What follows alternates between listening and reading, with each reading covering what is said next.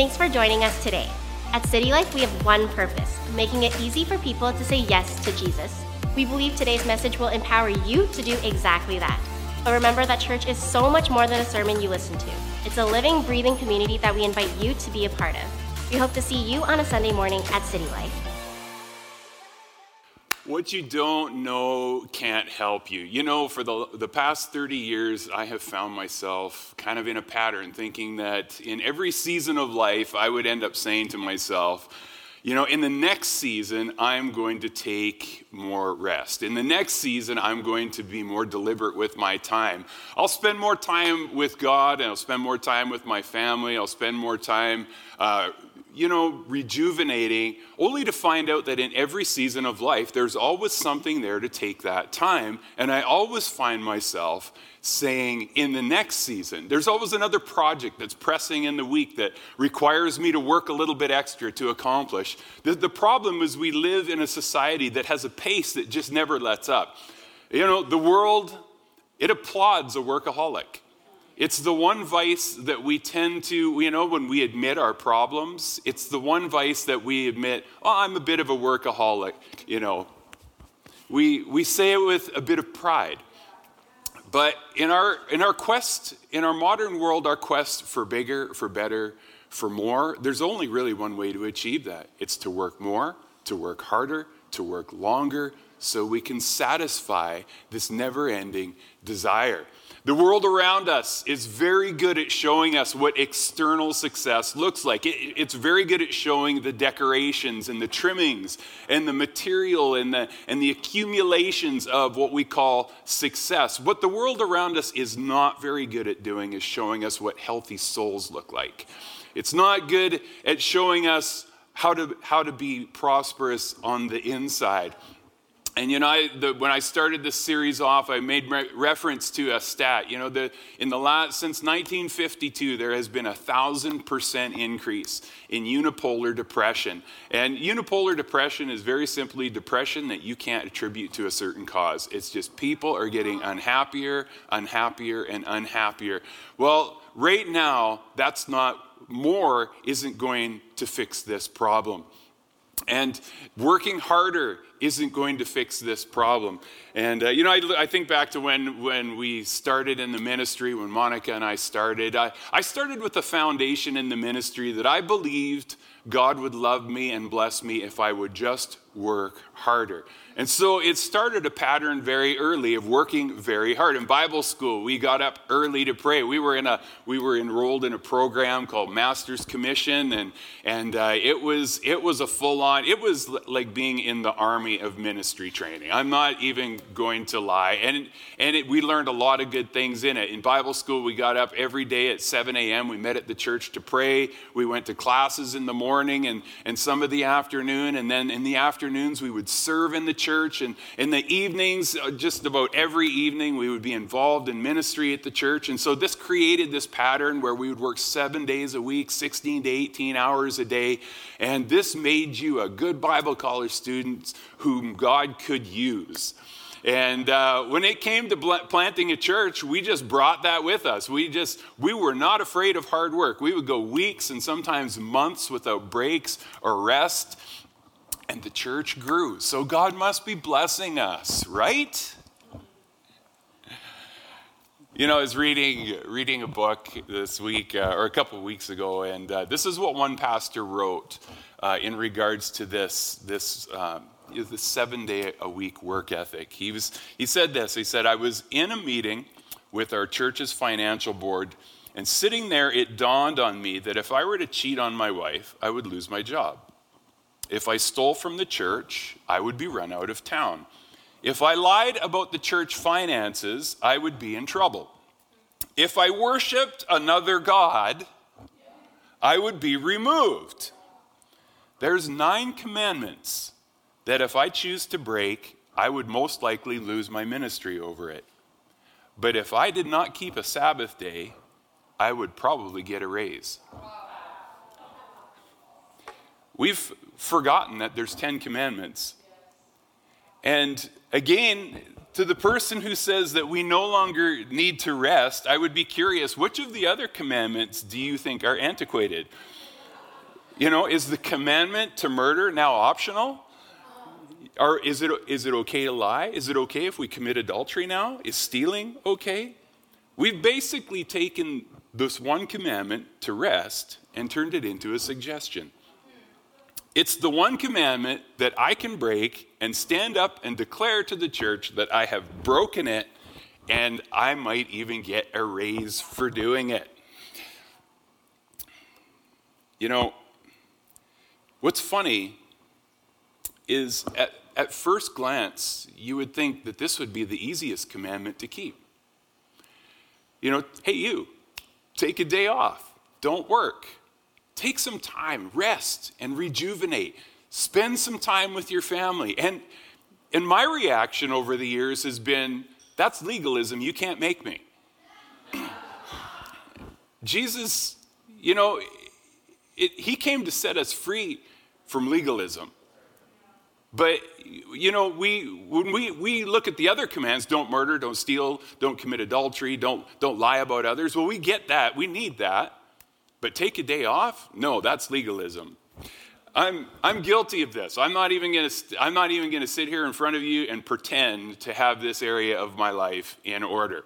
In 33 years, I have not practiced rest as a regular basis. And I want to say this more. I have not practiced the Sabbath as something that I've never seen it as something that's important. We're free from that. In my defense, I can honestly say I didn't know what Sabbath was. In my mind, I pictured Sabbath as like being a day where you had to sit in your house and not do anything, and you can't, just kind of a boring day where you just sit, maybe hum or meditate. And so not understanding what Sabbath is, it's led me to think it's not something I need to do. And from the lack of teaching that I've got for the past 33 years as a Christian, I'm willing to bet most of the people listening today don't know what it is either, because people aren't talking about it. I want us to just go right to the Bible here, where we can find in Scripture. This is actually the second place where we find this practice of Sabbath being instituted, and I want to go here because this is Exodus chapter 20, and this is where the children of Israel are being freed from 400 years of slavery and oppression under the Egyptians. And this is where God brings Moses brings down the 10 Commandments, and God speaks to the people.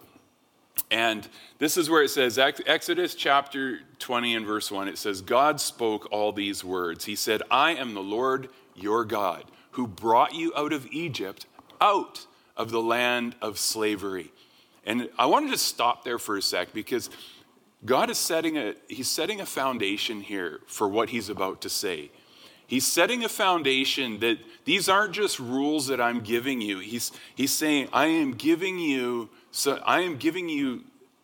structure to help you stay free. I'm bringing you out of bondage. I want to bring you to a place of freedom.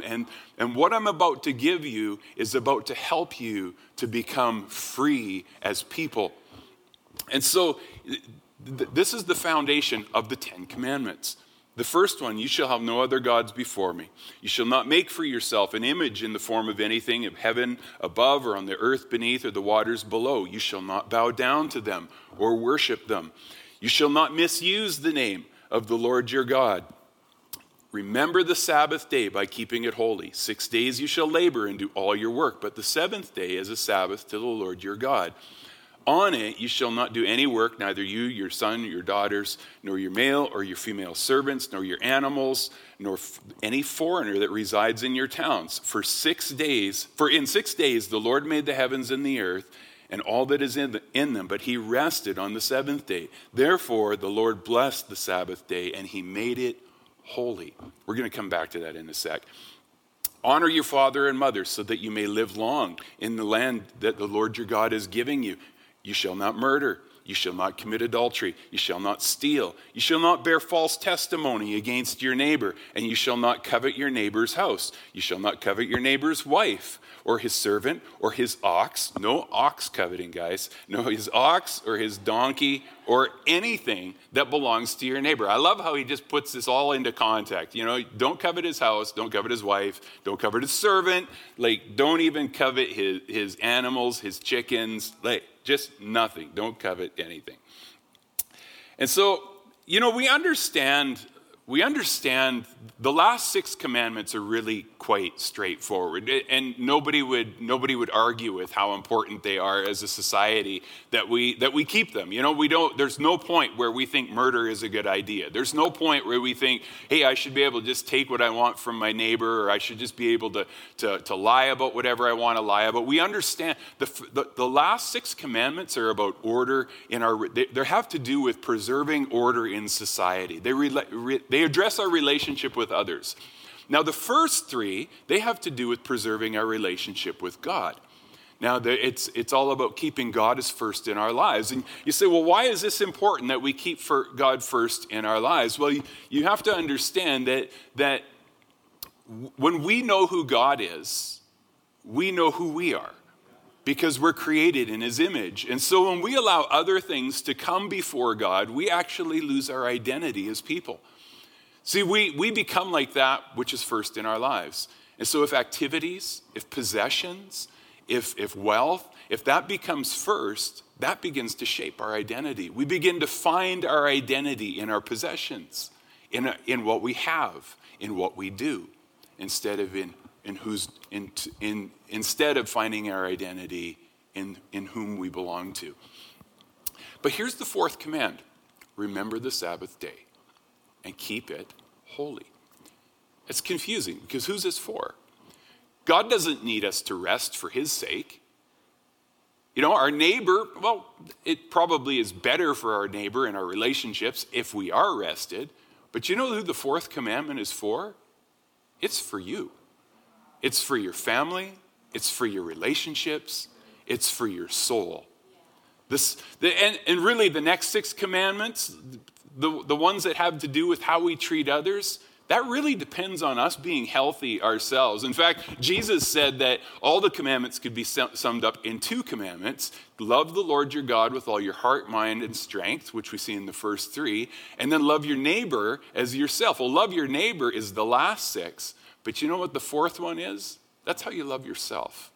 You make sure you're getting rest not just on a taking a break level, but on a soul level. Sabbath. I didn't know I'm supposed to rest. And so in this series, we've been exploring God's invitation to us that we are not just invited to believe a certain set of beliefs, we're actually invited to a way of living. And we've looked at silence, we've looked at solitude, we've looked at slowing. And today I want to really just touch the tip of the iceberg on this practice called Sabbath. Now, the early church, these were foundational practices, but a lot of these practices have been lost in the church world. And looking at the busyness and the bustle and just the culture around us, I don't think there's been a time when these practices have been more important to the health of our souls. You know, Jesus invites us to a certain way of living. But I'll tell you something, the technology and the world around you, it's also inviting you to a certain way of living. In fact, your phone, you are the product of your phone. Your information is being sold to other companies, and they are trying to bring you into their lifestyle. They are trying to control you to buy, to consume, and to slave to a system that promises to bring satisfaction, but actually ends up leaving us empty and wanting. You know, we have more wealth and freedom than we've ever had in human history, and yet the statistics are saying that our overall happiness as a society has been in decline for the last 70 years. So these practices that we've looked at, Monica and I are undertaking a journey to restore these in our lives and to strengthen them in our lives. But I'll be honest, when it comes to practices like rest, I've discovered I'm actually not that good at it.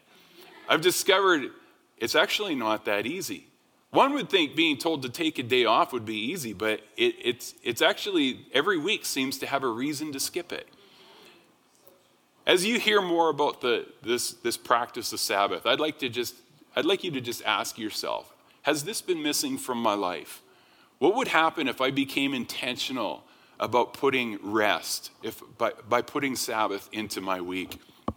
There was a survey. It was done by a doctor who studied the happiest people on earth, and near the top of the list was a group of Christians, and you've probably heard of them, Seventh-day Adventists, who are literally religious about keeping the Sabbath. And this doctor noted that the average Seventh-day Adventist lives 10 years longer than the average American. And what's funny is the author of this study said if you do the math, if you Sabbath every 7 days, it adds up to, wait for it, 10 years. Almost exactly.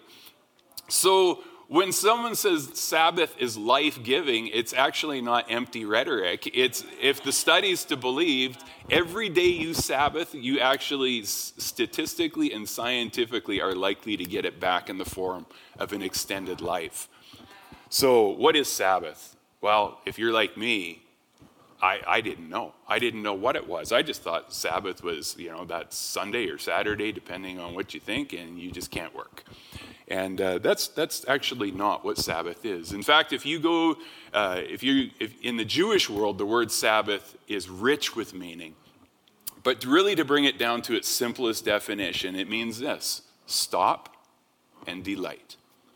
It means to stop and delight. Stop working, stop striving, and delight in what you have. Don't do something for God, be with God. Don't do something for your friends and family, but be present and delight in your friends and family. It's a gift of rest to us from God. And see, God not only made the Sabbath, but it says in Genesis chapter 2, it says that he blessed the animals, he blessed humanity, but then it says he blessed a day. And God blessed the seventh day, and it says he made it holy. And the Sabbath, it's a gift to mankind.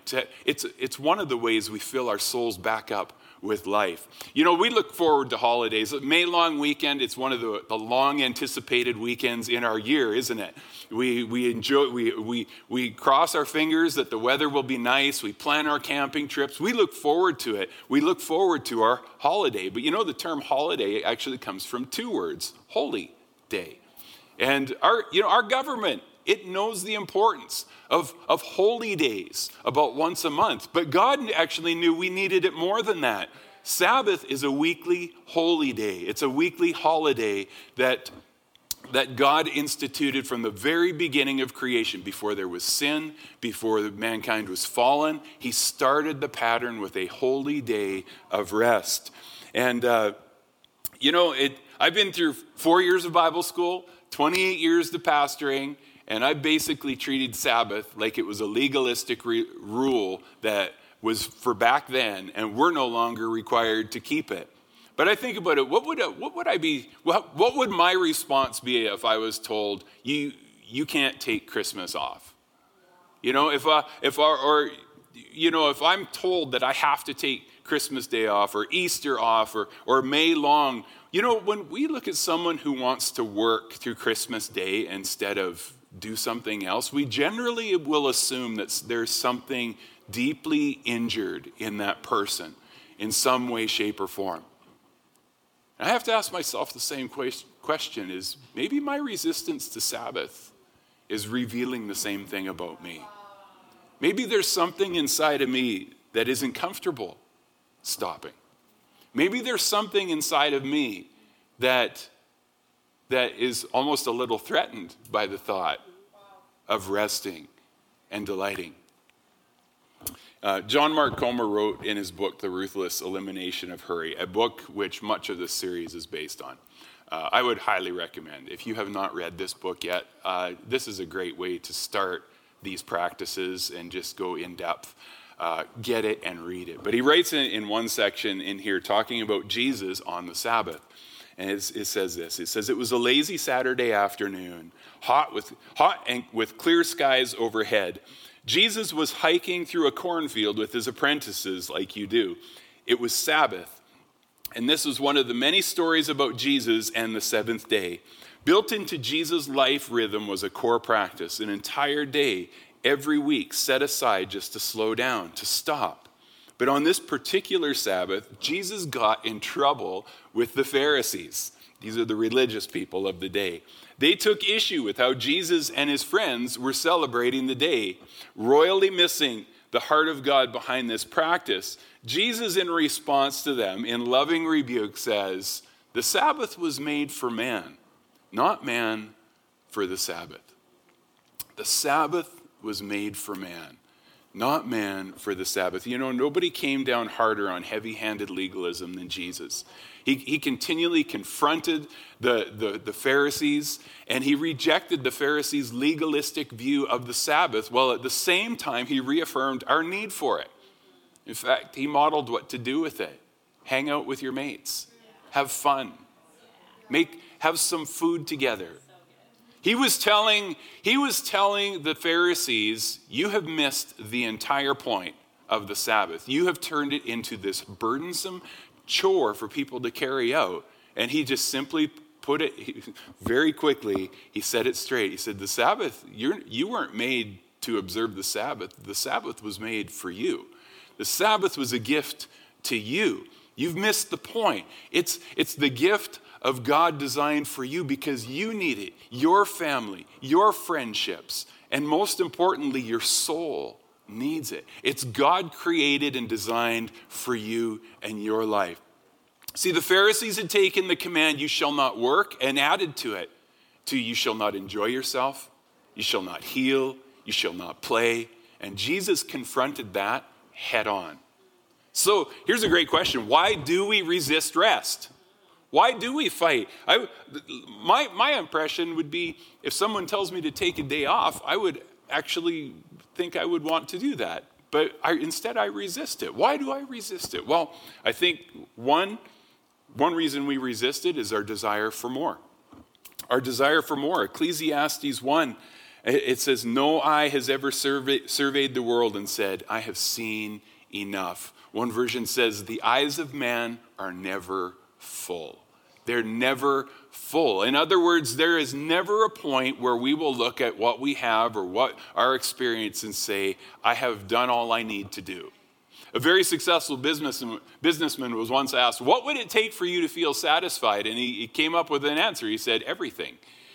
So we work more, we buy more, we distract ourselves more, anything but stop and ask the question, what does my soul need? Dallas Willard, he put it this way. He said, desire is infinite partly because we were made by God. We were made for God and we were made to need God. We were made to run on God. We can only be satisfied by the one who's infinite, eternal, and able to supply all our needs. We are only at home in God. And when we fall away from God, the desire for the infinite, it remains, but it becomes displaced on things that will certainly lead to our destruction. More stuff and more money won't make our souls healthier. And you know, contrary to a lot of Western faith teaching, Jesus did not come to help us move up in the socioeconomic ladder. He didn't come to just strengthen the middle class. He came to make wounded people whole. He came to give us rest for our souls. He came to give us a way of going through life that leads to more life. The second reason that we resist rest is that there's always more work to do. The list never really does end. Biblical rest, it's not given because we've completed our work. It's given because we will never complete our work. Our solution is not more time. You know, so often I find myself going through the week, if I just had one more day, or if I just had 2 or 3 more hours in the day. But that time actually doesn't make us more productive. In fact, there's numerous studies that have been done on productivity, and they've shown that after 55 hours a week, your productivity plummets. One study actually shows that people who work 55 and 75, there's actually no production difference between the two people when it comes to personal productivity. We were made in the image of God, but we were also made from the dust. So there's this constant tension in our lives of this divine potential, the image of God, but we're in vessels of dust. We're in vessels that wear out. We have our limitation, and we're inspired by our potential, that divine potential in whose image we have been made. But we're seldom told, you know what, you're also dust. You have to accept some limitations. You have to stop and make sure you're taking care of the fragile vessel as well. And the third reason why we resist rest, it's a funny reason. We resist rest because we're lazy. We resist rest because we're lazy. Simply put, rest is work. We pray for rest, but then we ignore God's invitation to a day of rest. So why do we resist that rest? Why do we resist it? Well, to rest actually takes effort. Rest is a discipline and it's a skill, and you get better at it by practicing it continually. But true rest takes as much discipline as it takes to eat right. True rest takes as much discipline as it takes to get on an exercise program or control your emotions. True rest, you can't be lazy about true rest. Now think about this May long weekend. Many of you are probably watching from campers or watching from places. Think of this long weekend getaway. When it comes to the long weekend, you don't just get off work on Friday, hop in your vehicle and go camping and sit and relax by a fire. No, you have to plan this. Work must be done. Supplies and food must be bought in advance. The place of rest, maybe that's your trailer or your tent, it must be prepared in advance. The mice must be expunged. Schedules have to be cleared to prevent interruptions. A relaxing holiday or a relaxing break actually takes a lot of work. But when we get in the habit of taking good breaks and the habit of taking good holidays or holy days, is that we know the rest is worth it. God said we need this kind of rest more than just once in a while. We need it every week for the sake of our families, for the sakes of our home, for the sake of our souls. We need true rest. Not just a day off where we do yard work and fix things around the house. Not just any rest, but that which Jesus calls rest for our souls. And we miss this rest because we don't learn how to say no. We don't know how to learn to establish our lives with intention and boundaries. We allow work and projects and activities to just spill all over our schedules and keep us occupied. To really rest like this, you have to say no. No's the language of intention. It comes from self-awareness, it comes from self-restraint, and it comes from self-knowledge. No creates healthy boundaries in our lives. Jesus consistently said no in his ministry, and he wouldn't let the pressures from and expectations of others to cause him to deviate from his cause. To really be able to say yes to God's rest, we have to say no to something else. The Jewish community even has a word for this type of response. It's called muksta. And it's the muksta is the things that tempt us to lose the spirit of rest that we have to learn to just put away and ignore. It's the temptation to answer emails or return messages or to see what the notifications on our phone are. It's the temptation to go into the office to work on a project on our day off when no one else is around. See, we're not just saying no just to say no. See, Sabbath isn't just about saying no and stopping. It's about delighting. Stopping and delighting, allowing us to experience restoration in our souls. It's about saying no to busyness so we can say yes to being. No to projects so we can say yes to relationships. No to distractions so we can say yes to God's presence. It's also saying no to the need to control everything, to realize that our own efforts can only take us so far. And Sabbath is God's invitation for us to trust him with our lives and the details that, to be honest, we can't control anyways. It's a weekly reminder that God wants to be with us, to restore us in mind, body, and soul. As we listen to this final song, I want to invite you to stop. Take a moment and delight in your relationship with God. And if you don't have a relationship with God today, if you're not sure even how to experience that, this song will help you give some voice to your prayers and to your soul today.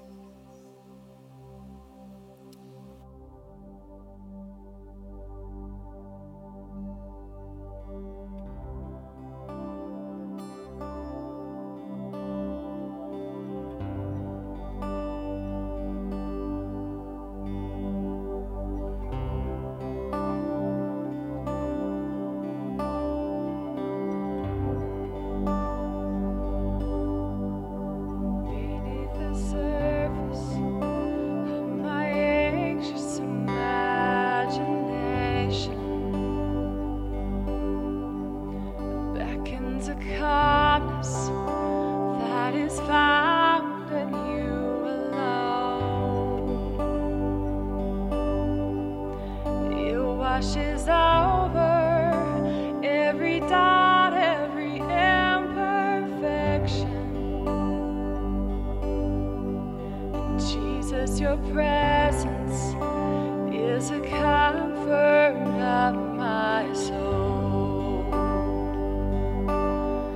There's nowhere I'd rather be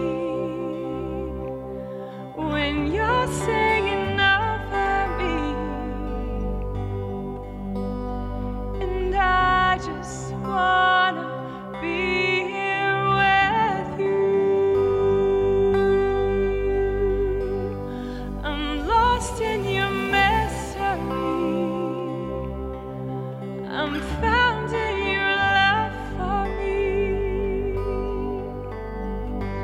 And I just wanna be here with you. Here in the way, I won't worry about tomorrow. Don't need to focus on the things I can't control. All my attention on the wonder of this moment. Jesus, your presence is a comfort of my soul. There's nowhere I'd rather be when you're singing over me. And I just wanna be here with you. I'm lost in your mystery. I'm found in your love for me. And I just wanna be here with you.